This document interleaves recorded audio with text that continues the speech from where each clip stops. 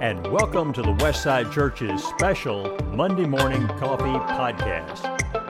On this podcast, our preacher, Mark Roberts, will help you get your week started right with a look back at yesterday's sermon so that we can think through it further and better work the applications into our daily lives.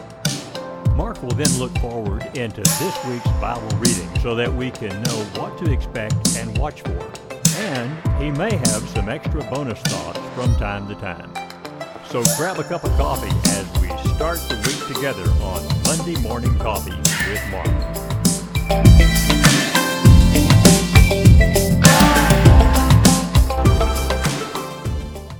Good morning. Welcome to the Monday Morning Coffee Podcast for Monday, November the 21st. I'm Mark. Got a great cup of coffee here. Got my Bible, have sermon notes, ready to talk with you about everything that goes into Thanksgiving week. That's right, it is Thanksgiving week, and we're going to have a great opportunity to put in play some of the things that we talked about yesterday and some of the things that Paul is talking about in our daily Bible reading this week. It's going to be a special week. Got our prayer service on Wednesday. So many good things are happening. Let's get started. Yesterday, I preached on contentment, a sermon titled, "To My Heart's Content Are You?" from Philippians chapter 4, verses 10 to 13. And we concluded yesterday, as we were working together in the Word of God, with 4 ways to promote contentment in our lives. Saturate yourself in the promises of God, make content people your role models, serve someone else, and practice being content. We will get a great opportunity, particularly to practice being content on Thursday. That's a day to count blessings and to just realize how much we have been blessed by the Lord. That'll be kicked off, as I said, in our Wednesday night prayer service as we pray and are thankful to God. Just lots of opportunities to look around and say, it doesn't matter what's going wrong, what's not working, what's broken in my life, in this country, politically, on and on and on. No, I have much to be thankful for and much to give thanks for. And that will promote contentment in your life. As an additional note, let me just say this. I'll give you Psalm 100 as an amazing psalm to read at the table Thursday. The 100th Psalm, a psalm for giving thanks. Make a joyful noise unto the Lord, all the earth. Serve the Lord with gladness. Come into his presence with singing. Know that the Lord, he is God. It is he who made us, and we are his. We are his people and the sheep of his pasture. Enter his gates with thanksgiving and his courts with praise. Give thanks to him. Bless his name. For the Lord is good. His steadfast love endures forever, and his faithfulness unto all generations. The 5 verses of this psalm point straight to the goodness and greatness of God, giving him honor and adoration and praise because he made us, he takes care of us, he loves us, his faithfulness endures through all generations. What an amazing God we serve. What an amazing God who cares for us and blesses us, and that promotes contentment. And that's going to be found in our daily Bible reading too, isn't it? Let's get started in some daily Bible reading notes. Got your Bible? Let's start reading in Philippians.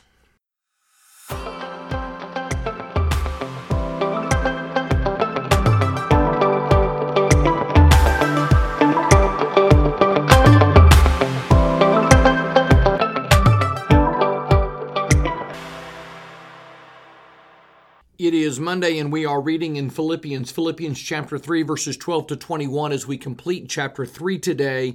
And once again, modeling comes to the front. I really love this in so many ways. I just have learned so much in reading Paul's epistles this year, and lots of times I've discovered things that, of course, have always been there that I just have never seen. And I don't think I've ever paid enough attention to how many times Paul is saying, hey, look, here's an example. Do like this. Oh, hey, do you see this person? Why don't you model that? And so, of course, in today's reading, as he talks about how he emptied himself of status like Jesus did in chapter 2, verses 5 to 9, Paul then says, I gave up my status in chapter 3, beginning in about verse 4, circumcised on the 8th day, verse 5, Hebrew, the Hebrews, all of those things I count count all that as loss, verse 7. Now, in our reading today, he begins to talk about going forward. I press on, verse 12, to make Jesus and the home with Jesus, and the resurrection of the dead, all of those things. I press on to that prize. I haven't got there yet. I'm pressing on, and I want you to do that too. Verse 17, join in imitating me. That's where he's going. And in fact, this is about maturity. Verse 15, let those of us who are mature think this way. Perfect is how the New American Standard renders that, but mature is much better.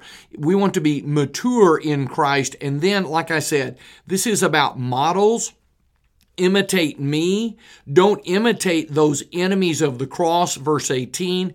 Our citizenship, verse 20, is in heaven, and that is that word found nowhere else in the New Testament. This idea of Roman citizenship that's found in Philippians 1 and then here in Philippians 3. These are the only places this term is found in the New Testament.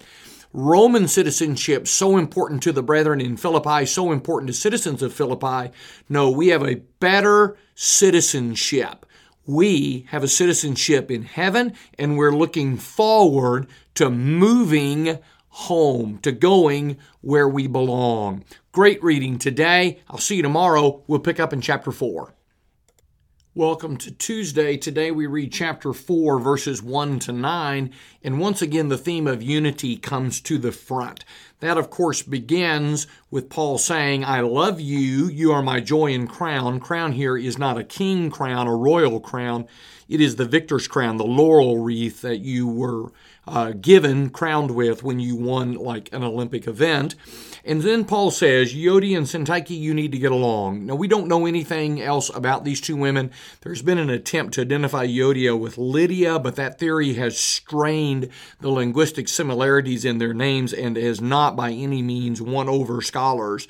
These just seem to be two ladies here who are fussing and causing some difficulty, and they need to get that stopped.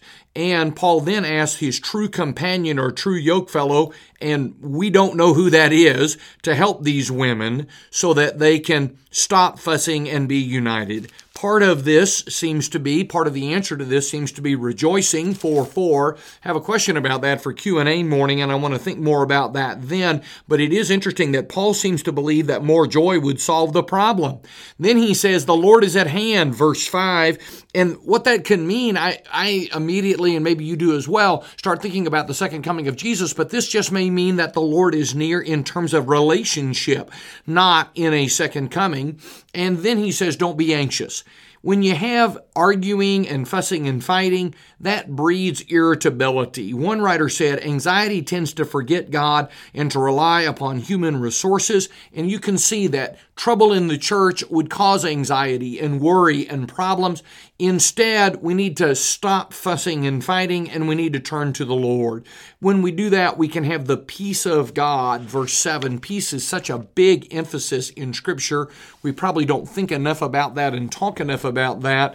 And then that will come if we'll think on the right sorts of things. I used verse 8 recently in a sermon on the use of media and particularly our phones. Use that as a reverse filter. If you remember that sermon, we just start filtering everything through our phone by looking to see if it's the opposite of Philippians 4:8. And when you see things that are coming through that aren't true and not honorable, they're not right, they're not pure, they're not lovely, we need to turn that off.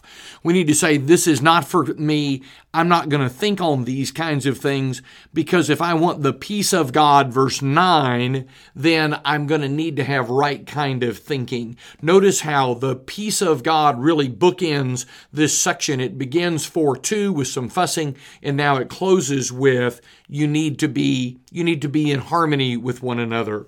Tomorrow, Hump Day and the end of the book of Philippians. I'll see you on Wednesday.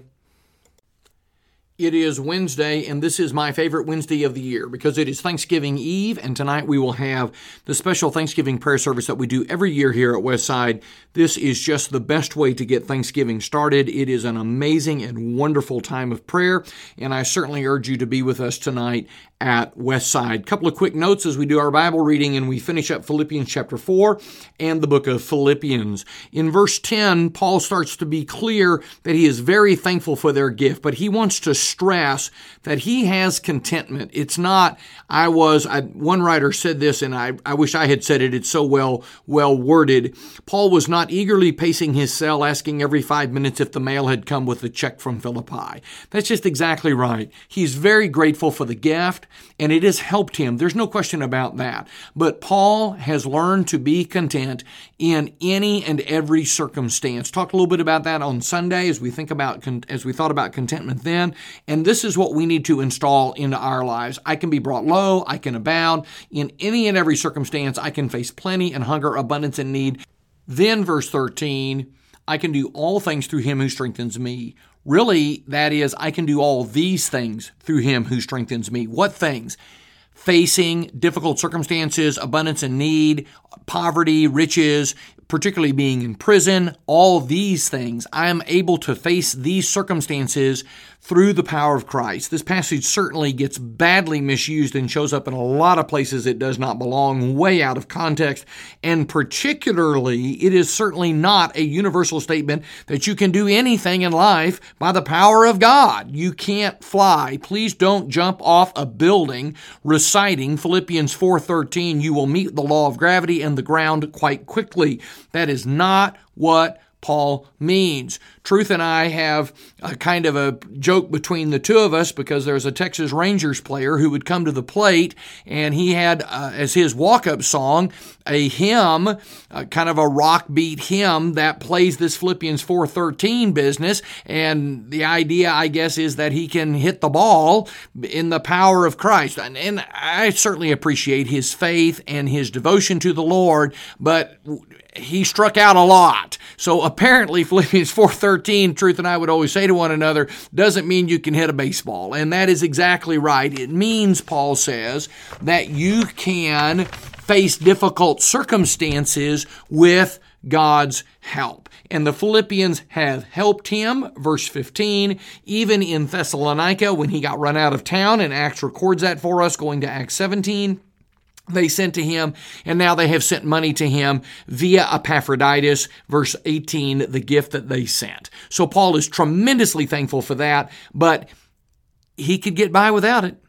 He could. He's learned to be content in whatever circumstances he is in. I hope that our prayer service tonight, and particularly a day of Thanksgiving tomorrow, will help all of us be more content. Notice the book of Philippians ends, Philippians 4:21, greet every saint in Christ Jesus. It ends the same way it began, calling these folks saints, sanctified, set apart, holy, the people of God in Philippi. What an amazing book. I really have come to appreciate Philippians in a better way than ever, and I hope that you have as well. I hope tomorrow's a great day for you, and we'll begin tomorrow reading a different kind of epistle, an epistle not to a church, but to a person. See you tomorrow on Thanksgiving Day.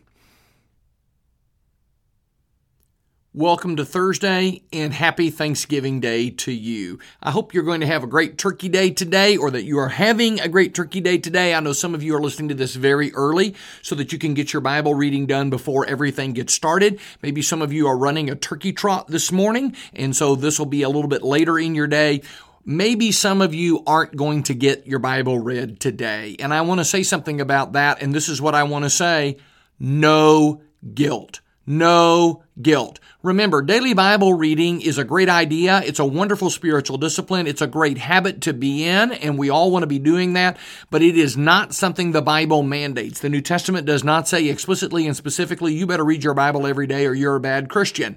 We want to do that. It helps us become a better Christian and draw closer to the Lord, but we don't want to be pharisaical about this and legalistic about this and beat ourselves up when there's a lot of stuff going on and we're not able to get to our Bible reading for the day. In fact, one of the things I love about our Year with Paul reading schedule is that the readings are not gigantic and so big that if you get behind, you miss a day, that you suddenly are 1,000 miles behind and you feel like giving up. You can double up and you'll be just fine. I would say this, you've heard me say this many times before, it's a great tip for any kind of habit: never miss twice. Never miss twice. You miss 2 times in a row and wow, that habit will decay on you. So I hope that you won't be involved in Black Friday so much tomorrow that you can't get your Bible reading done. But if Thursday goes by and there was a lot of turkey and a lot of stuffing and cranberries, hopefully the cranberries that come out of the can in that perfect can shape and make that slurping noise as they come out of the can. I love those. It's not Thanksgiving without those. I hope the Cowboys are winning today. I hope lots of great things are happening for you on Thanksgiving Day.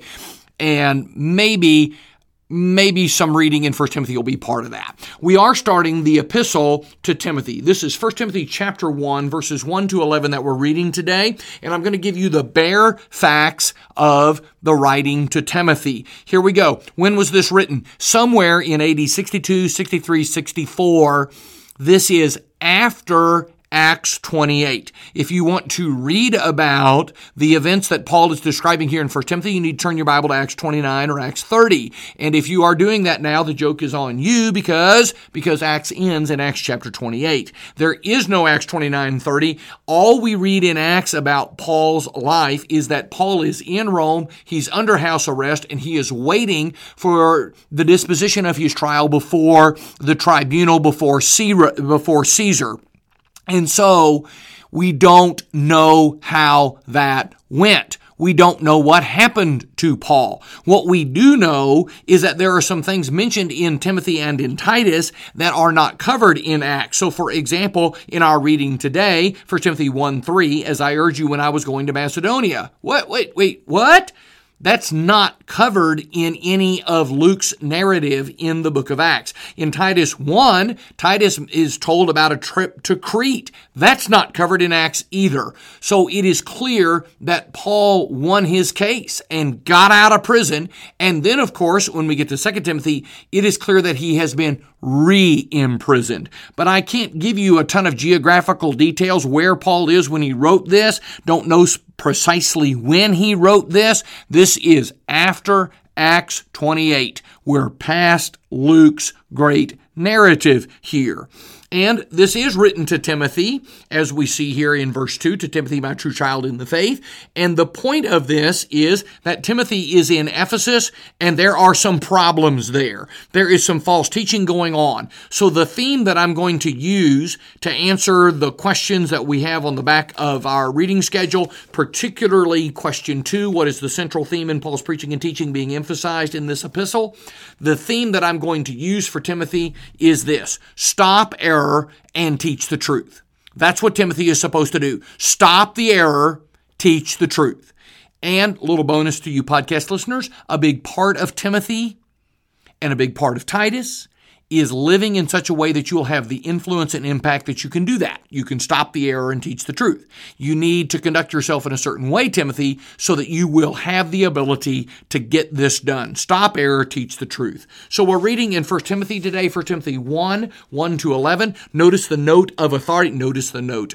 How did I say that? Notice the note of authority. Paul, an apostle, verse 1, by command of God. This is a very authoritative epistle. It is not some stuff that maybe Timothy might get around to one of these days. No, this must be done. This must be done. Because there is false teaching going on. Verse 3, charge certain persons not to teach any different doctrine. One scholar said Paul's preoccupation in this first chapter is with the importance of maintaining true and sound doctrine and refuting false doctrine. This strikes a discordant note at the end of the 20th century. It is not only that most societies are increasingly pluralistic, in fact, but that pluralism is increasingly advocated as politically correct. And that, of course, is exactly true. Nobody wants to say anymore, that's just wrong. That is error. That is false. That is not true. But that is a major emphasis in 1 Timothy. In fact, what you're looking at here is Galatians 1, 6-9 all over again. This is a different gospel, and it has to be stopped. Timothy must do that. That's our reading for today. That's enough notes for today. Go eat some turkey. Cheer for the Cowboys. I'll see you tomorrow as we keep reading in 1 Timothy. Welcome to Black Friday, and I'm hoping if you're into that kind of thing that you found some great deals online, or maybe you did it the old-fashioned way and you went and lined up outside a store at 4 o'clock in the morning so that you could buy a 900-inch television for $4.31. Hope you're having a great Black Friday, however it is that you are celebrating, and I hope maybe that you'll enjoy good times with family today. The World Cup is going on, and if that's something that you are interested in, go Team USA as they play this afternoon. Let's think about Timothy, and let's think about what Paul is writing to Timothy in 1 Timothy chapter 1, verses 12 to 20, our reading today. Couple of quick notes here.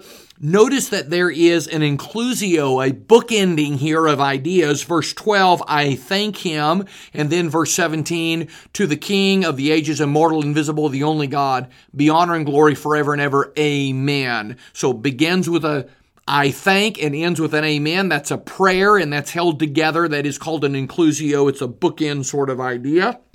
And, well, some people want to kind of see this as a digression, that Paul kind of gets off track. And, oh, let's be honest, Paul's certainly capable of taking some tangents. We've seen that as we spent the year with him. This is not a digression.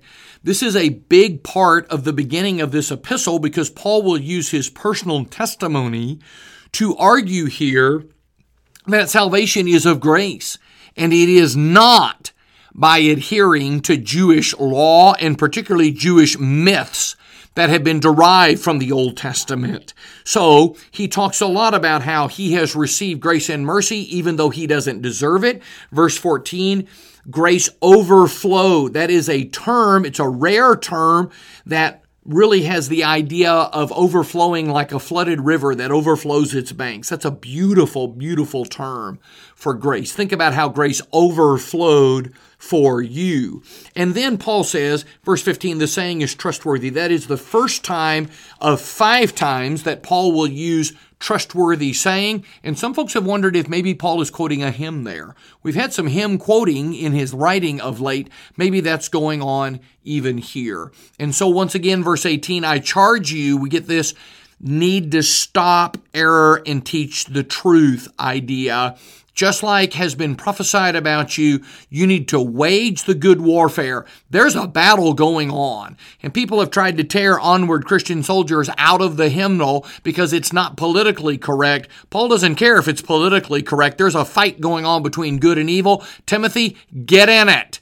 Get in it and stop Hymenaeus and Alexander. Don't know a whole lot about them other than what's mentioned here. Hymenaeus will be mentioned again in 2 Timothy chapter 2 and verse 17. Don't know anything else about him, but false teaching needs to be stopped. Timothy, stop error, teach the truth. That's our Bible reading for today. That's 1 Timothy chapter 1.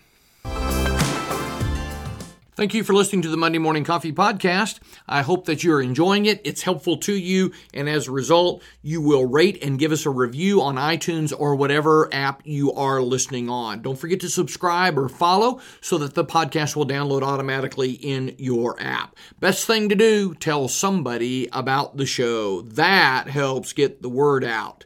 I do appreciate you reading the Bible with me and listening carefully to the podcast. Hope you're having an amazing and wonderful holiday weekend. I hope to see you Sunday at the Westside Church of Christ. Sunday morning is Q&A morning, and also we'll be in Samuel. So until next week, may your coffee be delightful. I hope your Friday is wonderful and that the Lord is with you today, all day. I'll see you on Monday with a cup of coffee.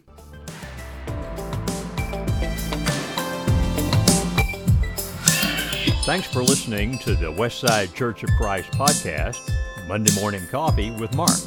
For more information about Westside, you can connect with us through our website, justchristians.com, and our Facebook page. Our music is from Uppbeat.io. That's Uppbeat with 2 P's, UPPBEAT, where creators can get free music.